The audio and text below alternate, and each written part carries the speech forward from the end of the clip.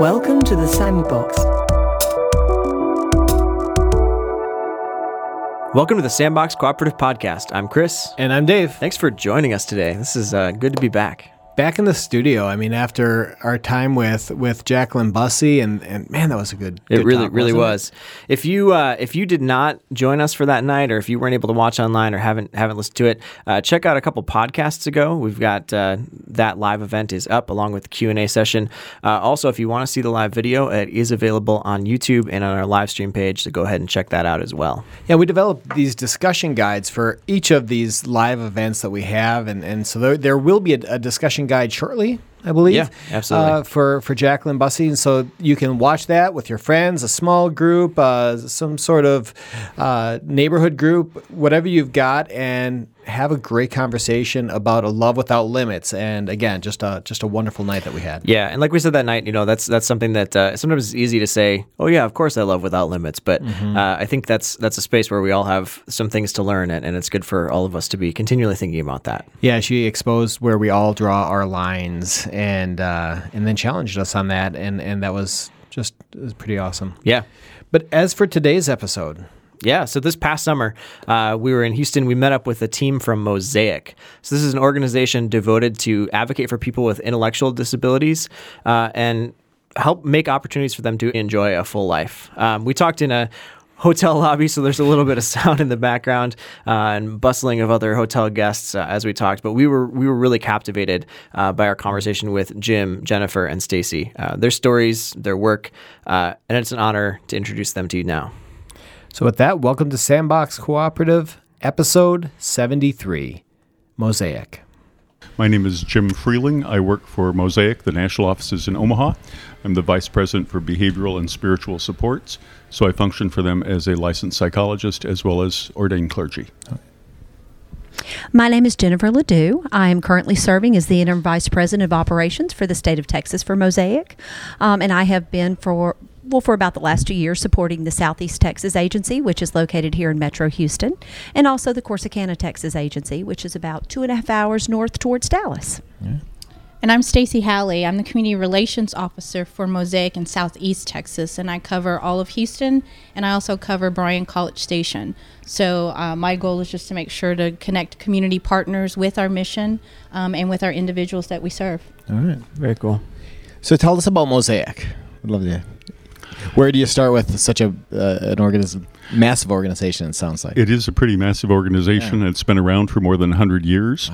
Wow. It's the result of two Lutheran organizations coming together, if I can address that. The first was a Swedish organization in the old Augustana Synod, a pastor by the name of K.G. William Dahl, who had some contact with folks in County Poor Farms and other disenfranchised people in Nebraska, got on the train from Omaha, rode out to central Nebraska, saw a little hill, and he said to his wife, this is the place. This is where we're going to have our mission. And so about a year later, he gathered together about 70 lay people in the congregation there in little Axtell, Nebraska. It's still little. 100 years later, it's still a little town. Each of them gave $1 and started the Bethphagy Mission Foundation, which was the intermission for the Swedish Augustana Synod. That was 1913.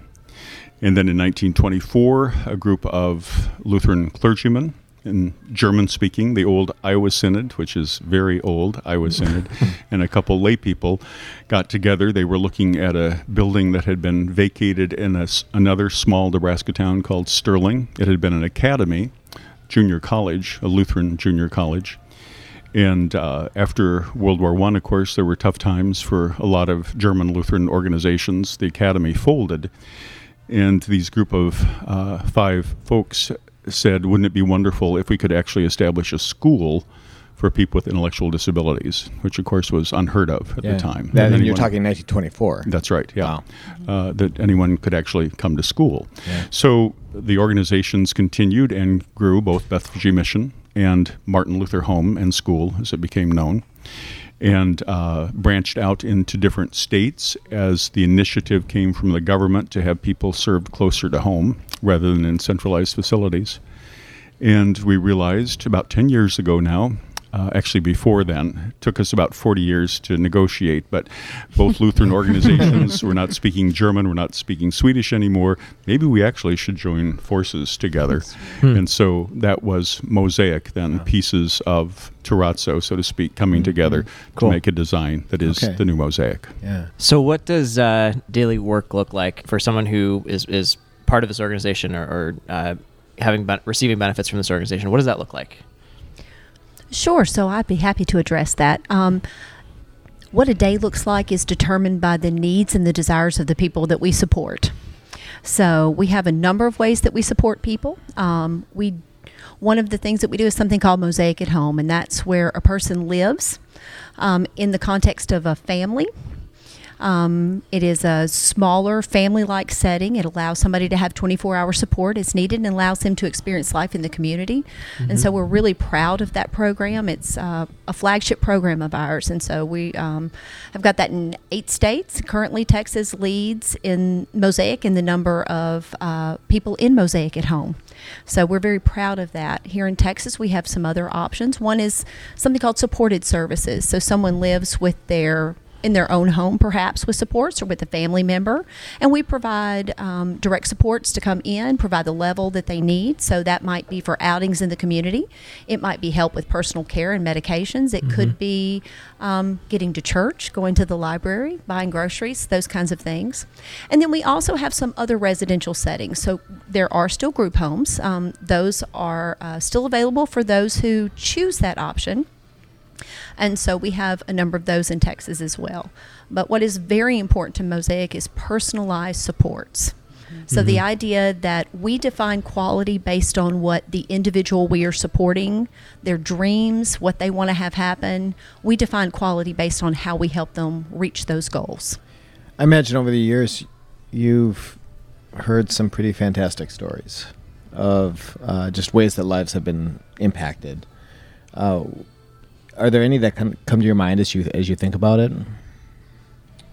I think there's so many that come to mind, actually, from early on, people who were able to get away from the poor farm or people who were able to come and get an education until most recently, something that really stands out in my mind is in one of our programs in Illinois, where I was there to do some psychological evaluations and had a young woman referred to me who had just come in, been taken out of the home because of abusive circumstances and so forth, and had obviously had a pretty rough time in her family of origin.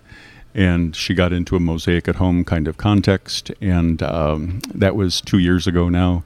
I saw her just 3 weeks ago, and she's smiling and happy to see me and happy to tell me what's going on and accessing the community. She looks healthy.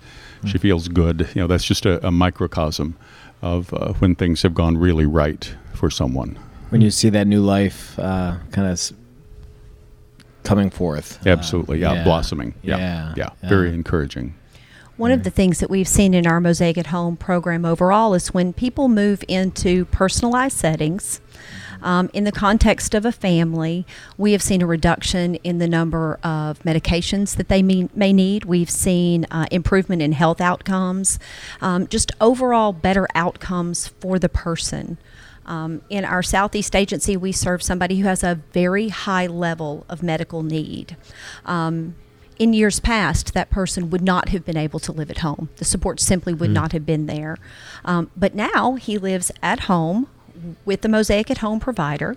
He's been with her for a number of years. They do have nursing, but that allows him to be in a secure setting with a wonderful continuity of care with somebody who is very engaged with him in his life, and it's made a tremendous difference for him. For this person, it has undoubtedly prolonged his life. And in my role as a community relations officer, my goal is to connect community partners, which of course for us, because we are of a Lutheran heritage, we have many of our churches, our ELCA partners that are our church partners. And when I came on board was during the holiday season. And one of the experiences for me, which was pretty profound, which, unknowingly, I joined the agency in December. So, of course, it's a high holy time for the church, but also a high time for Christmas celebrations and all kinds of things. And I unknowingly, during our Christmas celebration, station, I'm taking pictures and we have Santa. And, what I now know is one of our volunteers asked to take a picture with one of our individuals in service. And I said, sure, no problem. So we move her by Santa and the three of them take a picture.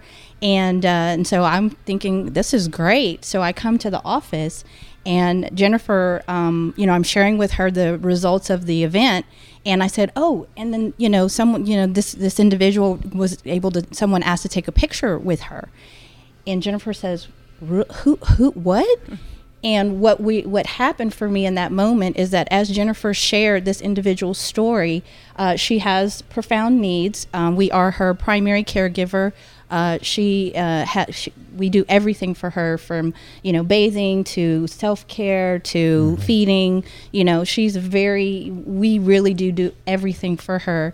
But what happened in that moment is that Jennifer shared with me that all of her caregivers are no longer here, and Mosaic is all she has. So for this volunteer, someone who's not paid to do this for her, who didn't have to ask to take this picture with her during the holiday season, extended herself to this individual, just made a difference. Because oftentimes when caregivers pass away, and of course, fortunately, Mosaic is here, we are their provider, and so to some degree, there's an obligation for us to provide that quality care. But boy, the joy of having a volunteer or having a church member from one of our partners or someone from the community offer themselves to that individual with no strings attached makes all the difference in the world. And so for me, an innocent moment for me turned into pretty profound of realization that, that's why volunteers are important. That's why church partners are important, because our individuals, they have no one else. And so it's a gift. You're building relationship. Yep. One of our core values is connection. Yeah. And so the extension of that story is that wasn't a one-time interaction. That individual has now developed, the volunteer has developed a deeper interest and connection to people in service and is now serving in an ongoing volunteer capacity. So that relationship that started at a Christmas party has turned into a much more significant one. So sustaining connections where people have them and creating opportunities for connection, very central to who we are and what we do. Yeah. As I'm listening to you talk about this, and you're saying, some community partners and churches, and so this work can just take a lot of effort and a lot of resources. So, who all are the people that are helping this happen, and what does that look like, and what other organizations could help, or what other things are needed, maybe for somebody who's listening that wants to find a way to engage? Yeah, great question. Really the way that, we work with a lot of Rotary organizations, we work with a lot of alumni groups that, are looking for what might initially start out as volunteer opportunities. And then once they meet our individuals and they see our mission, they instantly want to dig deeper. And so with that, in one of our communities in Bryan College Station, we had someone who came to an event for us, felt, really made a personal financial commitment. But then once we began to learn about her, she's part of an architecture firm, and realized there was a project that we could, work on. And now she's really helping us open doors to other community leaders and other businesses in that community. So really what it takes is, one, to learn about Mosaic, want to learn, dig deeper, and then be able to be a door opener. That if you're not the one that can help us open other doors to other agencies who have a heart for a community that has special needs, because that really, word of mouth goes much further than you knocking on doors. And so as soon as someone learns about us, they instantly want to do more. We're currently in 10 states and have 36 agencies. And so one way that you can connect with us is in those agencies. We routinely have opportunities for people to come in, to hear about our mission, to meet people in services, and those are called Discover the Possibilities. So if anyone is near one of those 36 agencies, that would be a great way to connect. As Stacy was saying, what we find is that once people meet those that we serve, hear their stories, and understand what an impact can be made in the life of another person, we find it pretty easy to engage people. But it's that first step. Yeah. So those would be some great opportunities. Is there Is there a policy or advocacy component to your work? Oh, absolutely. So Okay. we actually have an advocacy arm, so to speak. It's called Mosaic Allied Voices. That is a great way for people to get information about issues that are of importance to people with intellectual and developmental disabilities, both at the state and the federal level. It is a quick, like, minute and a half sign up, and it allows you to receive an email. And we don't email bomb you, so just want to say that. But so it allows you to receive an email when there is an issue of significance, and then it makes it super easy. If it's something you feel like is consistent with your values and you want to weigh in on, it makes it super easy to click a button and immediately communicate with your legislators. Okay. And so, and there are frequently issues in front of our legislative bodies that are very important to people with intellectual and developmental disabilities. And so one of the things that we do at Mosaic is give a voice. And that's a way that others can join in our mission with us. Great. It's Mosaic comes out of the Lutheran tradition, Yes. the Lutheran Christian tradition, and so faith is a part of the mix, and it sounds like a profound part of what it is. Absolutely. And so I'm wondering, how has faith played out both with the people you serve, and how has faith expressed, through your work personally? I think one of the things that is an earmark for us is in our statement, embracing God's call to serve in the world. Mosaic reaches out to support people with intellectual disabilities. And that gives us a lot of flexibility because God's call is manifest in so many different ways in the world. And so spirituality and faith can be very significant for a lot of our staff, not all of them. Significant for a lot of the people for whom we provide support, not all of them. And again, it's, as Jennifer said, finding that individual preference and desire and helping to make that accessible to people when they want to attend services, want to be involved with the faith community. We also have another outreach called Rejoicing Spirits, which is an accessible church service. That was actually, the format of it was developed in Pennsylvania by a laywoman who looked around her church one Sunday and said, nobody here with any disabilities. And so it became kind of a call for her to help churches open up services to everybody. And the intent originally was for people with disabilities or for people for whom a traditional liturgical service might be onerous, or we found a lot of parents who were interested in that because they had kind of been subtly disinvited when they'd attended with their child who had some disruptive behaviors and so forth.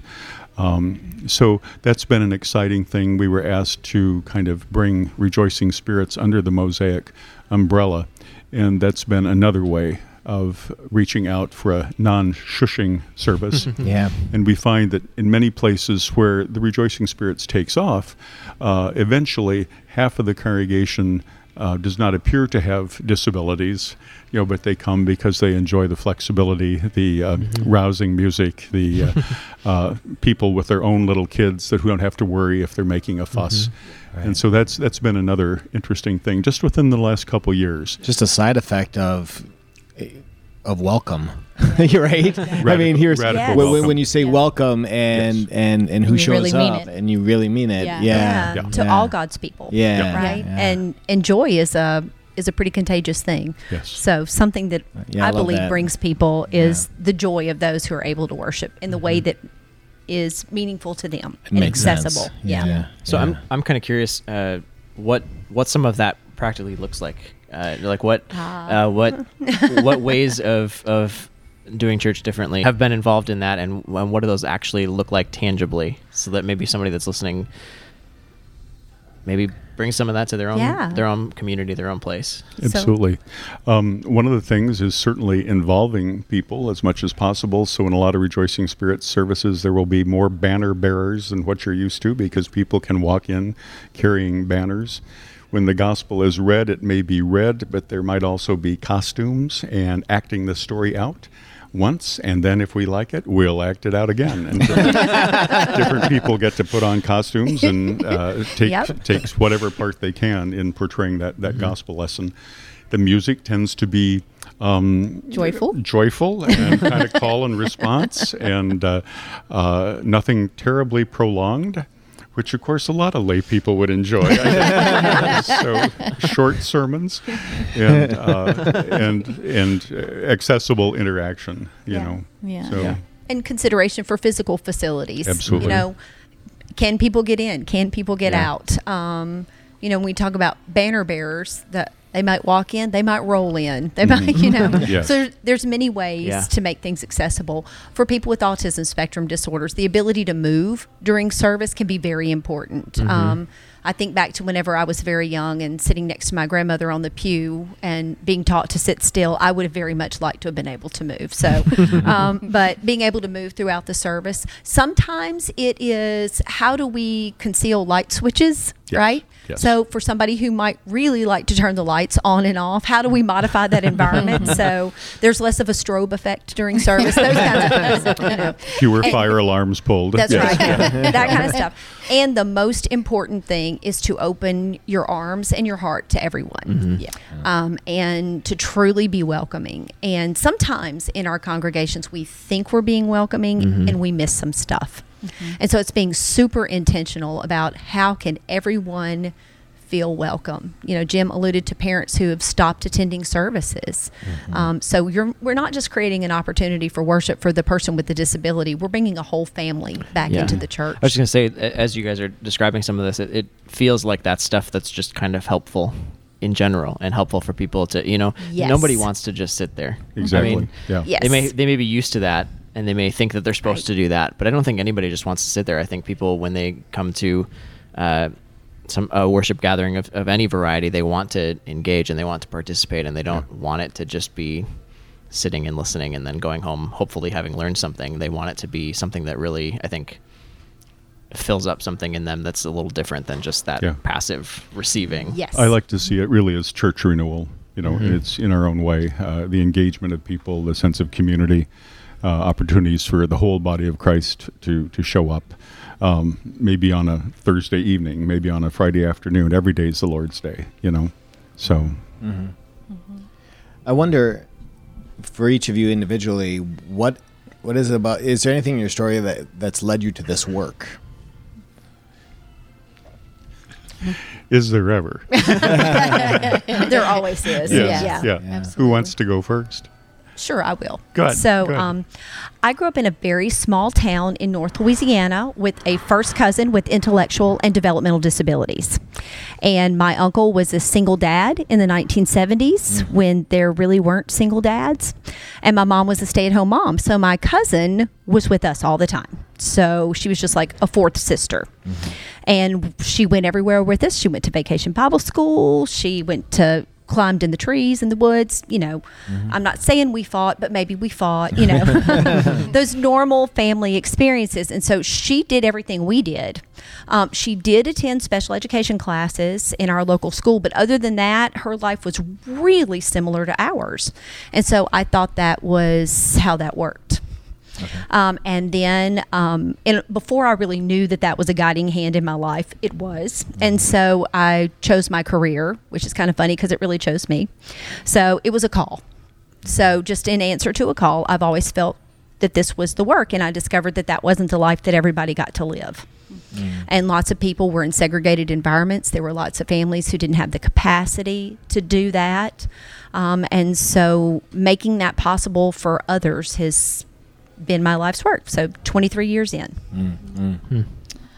For me, I grew up with an aunt with special needs. So my dad was one of 5, and his oldest sister was born with hydrocephalus, and so she had severe epilepsy, and that was in the mid-50s.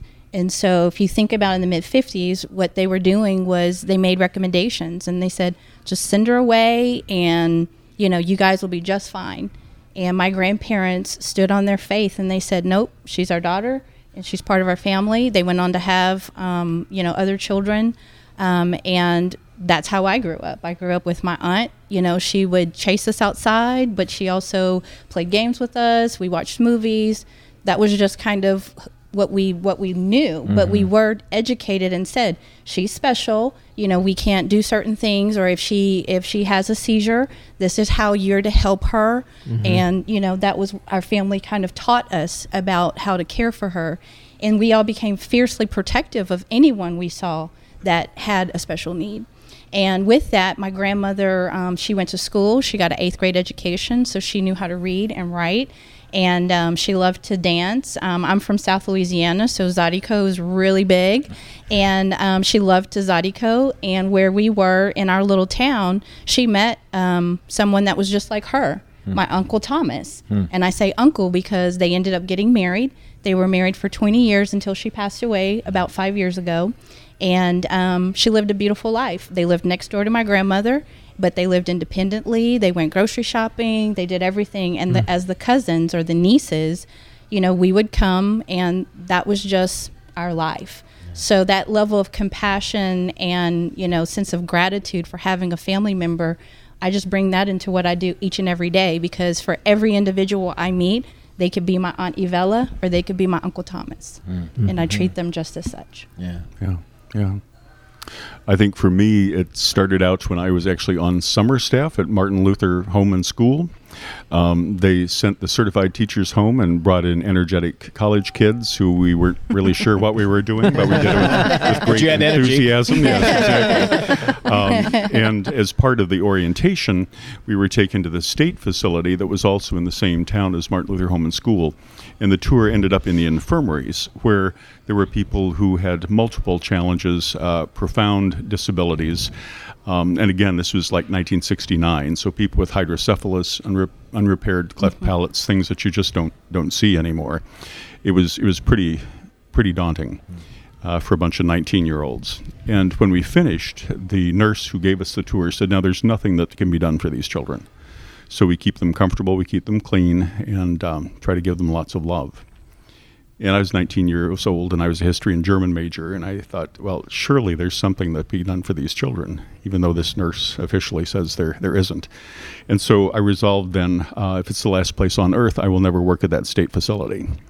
Well, five years later, 5 years later, welcome to the call, Jim. Exactly. Came back from a year of study abroad. I was flat broke, and I knew that they would probably take just about anybody who walked through the door at the state facility. And I don't mean that pejoratively. That's just how it was at that time, even if you were a unreformed history and German major.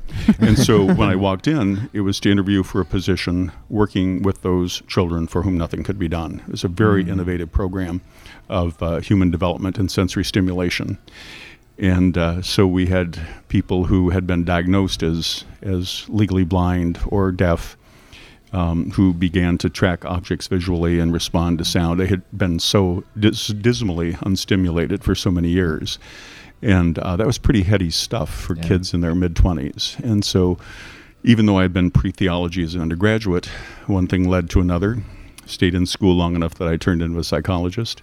Wouldn't have missed it for anything. It's been wonderful. Through Mosaic, I've been able to work in England and Latvia for a number of years, and Romania. And then in my late 50s, this idea of ordained ministry of word and sacrament came back to me. And it's like, really? And so it happened. I went to seminary when I turned 60. And my dad totally irretrievably retired as a pastor when he was 95. So I figure I might still get my 30 years in. So that's how it comes to be the bivocational situation that it is for me. Yeah. I had another question ready to go, but I was just stuck on being a pastor till I'm 95 years old. I don't know if I kind of lost me there, man. Yeah, he had his, I think, 68th anniversary of his ordination, and he went to school. He'd actually been a principal in elementary school. He went to seminary when he was like 28 or 29. So had a long ministry. So this 2-career thing is generational. Yep. That's impressive. What are some of the biggest challenges in the work that you do or as part of the organization? One of them sometimes is that there's still a lot of information to be shared about people with intellectual and developmental disabilities. for people to be seen as individuals with hopes, with dreams, with aspirations, and a lot of capability. So that's one challenge, and that's something that we're always engaged in. That's work we're always doing. That advocacy is always part of it. We had what I would consider a profound moment in a Discover the Possibilities a couple months ago. So we have a person we serve, and he had told me that one of his dreams is to get married. And it was, oh, great, can you tell me about that? And boy, could he. So he told me he had picked the date. He hasn't got the year, but the date will be February the 13th. So he can start his honeymoon on the 14th of February, because what better day to start your honeymoon than Valentine's Day? And that's a solid plan. It is. And the 13th is the birthday of a dear friend of his, so it has special significance. He's already chosen his pastor and spoken to the pastor who will officiate the ceremony. He has selected his tuxedo. He has a distinct 70s flair. He has a sense of style. He pulled up the picture on his iPad. He's like, this is it. I was like, that is spectacular. And so then I said, well, so do you know who you're going to marry? And he said, no. I said, well, then that's all you have left to do, right? Is you have to find the person you're going to marry. And he said, no, that's not how that works. I said, okay, well, how does that work? He said, I am supposed to focus on being the person I'm supposed to be. And then when the right person comes along, I'll be ready. Yeah, I know. It was a profound moment. And I told him, I said, you clearly have the marriage thing better under control than most people who are getting married. Right. Wow. He has a deep spiritual belief. He knows who he wants to be and how he's going to live into that. It was an extraordinary moment. And so he consented to speak to a group that came to our Discover the Possibilities. And I told you, I've been doing this for 23 years. I don't cry much anymore, right? I've heard a lot of great stories. He told that story, and we looked at the whole place is just bawling. It really was. It's just such a profound moment of connection. And so and after he was done, it was a great moment for the people in the room. Not a single one of them had ever considered that somebody might want to get married. They never considered that we are serving a couple right now who are married, who live on their own. And so it was such a great moment for him to be able to share that dream of his and for people to really connect. So that's, and we talk about advocacy, just people sharing their stories.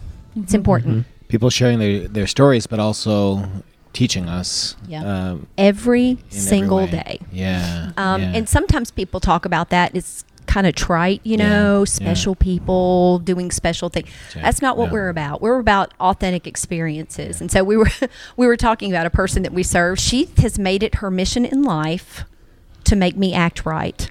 And that's what she told me. She's going to make me act right.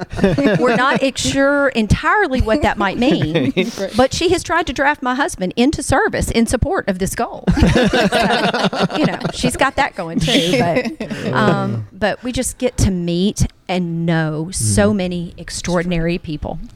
Wow. I obviously there's a whole variety of people that you work with and serve, and a whole variety of things that they're dealing with. But maybe can you talk a little bit generally about some of the stigmas or misunderstandings, and what we can do and what conversations we can have to try to kind of get around those and understand kind of the people that are right next to us that we can learn from. I think a big chunk of that always is, no matter who it is, person with intellectual disability, a migrant, person with significant mental health needs, you got to get to know them. And part of that, I think, is overcoming one's own fear of what is unknown, of feeling inadequate. But as the saying goes, your presence will never be misinterpreted. Your absence typically will, you know. And so if we can just make those connections, bringing people into shared participations, doing with, not doing for, that's such a huge piece for the mental health needs of the people we support, and quite frankly, the mental health needs of all the rest of us. Yeah, the simple acknowledgement that all people have the same basic needs. We all have a need, those survival needs, but we also have a need for love and belonging. We all have a need for freedom to make decisions, for power over our own lives. We have a need for fun. And those are very real, and they're for all people. And so just an acknowledgement of that. Not everybody has the same opportunities to get those needs met, though. And so creating opportunities is one of the things that we're about, you know. And so thinking about this huge youth gathering, what a great opportunity. So we have people who are in our service who are so excited to come and engage with the kids here at the youth event. So that's a great opportunity. We have mission events where people from the community come in and get to know those we serve. So as Jim was saying, just exposure, getting to know people, but just an acknowledgement of that underlying shared humanity. And I think from my perspective, one of the biggest things that I, have really come to better understand is that as much as our individuals are cared for and that, the community does for them, they have a deep desire to do more for the community. So extending that invitation to those who, are capable of volunteering in our churches or helping with our food pantries or just being invited to fold church bulletins or things of that nature, they get a profound sense of gratitude knowing that they can give back of their time. And of themselves. So they too are volunteers. So I think oftentimes we tend to think of them as, they're in this kind of category or they're in this space, and we don't often reach for them because oftentimes they do have needs. So they are reaching to the community for support. But if the community reaches back to us and to our individuals in service that says, hey, we have this very, this project that, low impact, very user-friendly experience. Would these individuals be capable and have an interest in doing it?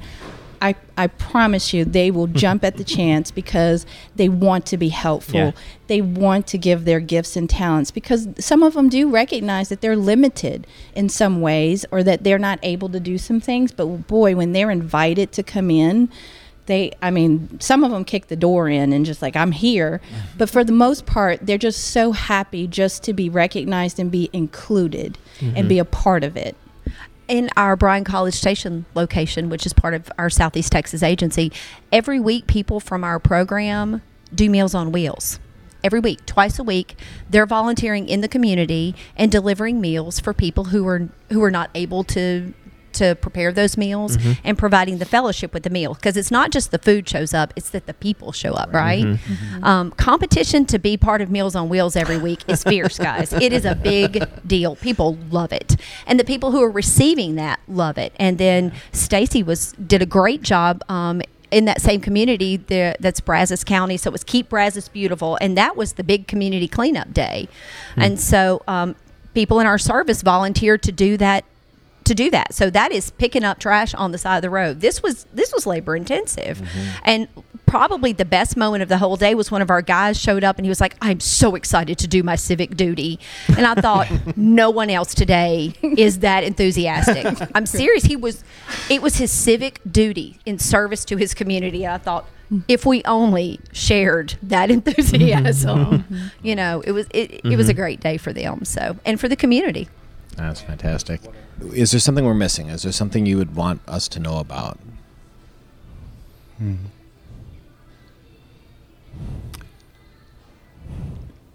This work is for everybody, even if people don't feel drawn to the area of developmental disabilities. There's a Roman Catholic theologian, Elizabeth A. Johnson, who wrote, there is a fundamental interlocking of oppressions. And so really, whenever somebody reaches out to their sister or brother and offers themselves relationship and a chance for a more full life, they are doing what they can to advance the common good, promote the general welfare. I read that somewhere. We're supposed to do that. I don't think it's in the Gospel of John. I think culturally, that's part of who we are. Yeah. And there's a wonderful film on the life of Mother Teresa that was done by the Petri sisters back in 1986, and it opens up with scenes of human suffering, and then David Attenborough does this voiceover And he says, there's a light in this world, a healing spirit that is stronger than any darkness we may encounter. We sometimes lose sight of it when there is suffering, too much pain. Then suddenly the spirit will emerge through the lives of ordinary people who hear a call and who answer in extraordinary ways. So, talking about the misunderstandings and stigmas involved with his work, Jim broadened the scope from Mosaic's work to our larger society. He said it doesn't matter if we're talking about people with intellectual disabilities or immigrants or whoever it is. Jim simply said, you've got to get to know them. And it's really that simple. And it's really that difficult, isn't it? It takes the intentionality of getting to know your neighbor and be in relationship. As Jim said, that work is for everybody. As Jim and Stacy and Jennifer were talking, Mosaic's core value of connection just kept coming through. They connect people with diverse abilities and needs with volunteers in schools and churches and community centers, which allows all of us to get to know each other, to teach each other, and to make an impact in each other's life through relationship and connection. I'm reminded of the quote from Dr. Martin Luther King Jr., who famously wrote, "We are tied together in a single garment of destiny, caught in an inescapable network of mutuality. Whatever affects one directly, affects all indirectly. For some strange reason, I can never be what I ought to be until you are what you ought to be. This is the way God's universe is made. This is the way it is structured." Moving forward, can you risk connection? Can you risk relationship, risk love in God's universe, such as it is? Again, as Jim said, that work is for everybody. So what does it look like for you? Thanks for listening to this episode of the Sandbox Cooperative Podcast. If you want to stay up to date with all the things that we've got going on in the Sandbox, you can follow us on Instagram, Facebook, and Twitter. Or, if you'd like, you can sign up for our mailing list at sandboxcooperative.com. And we'd really love to hear from you. So let us know what you think about the podcast. And if you'd like, rate and review us on iTunes. It helps us out a lot, and it's a way that you can join in the conversation.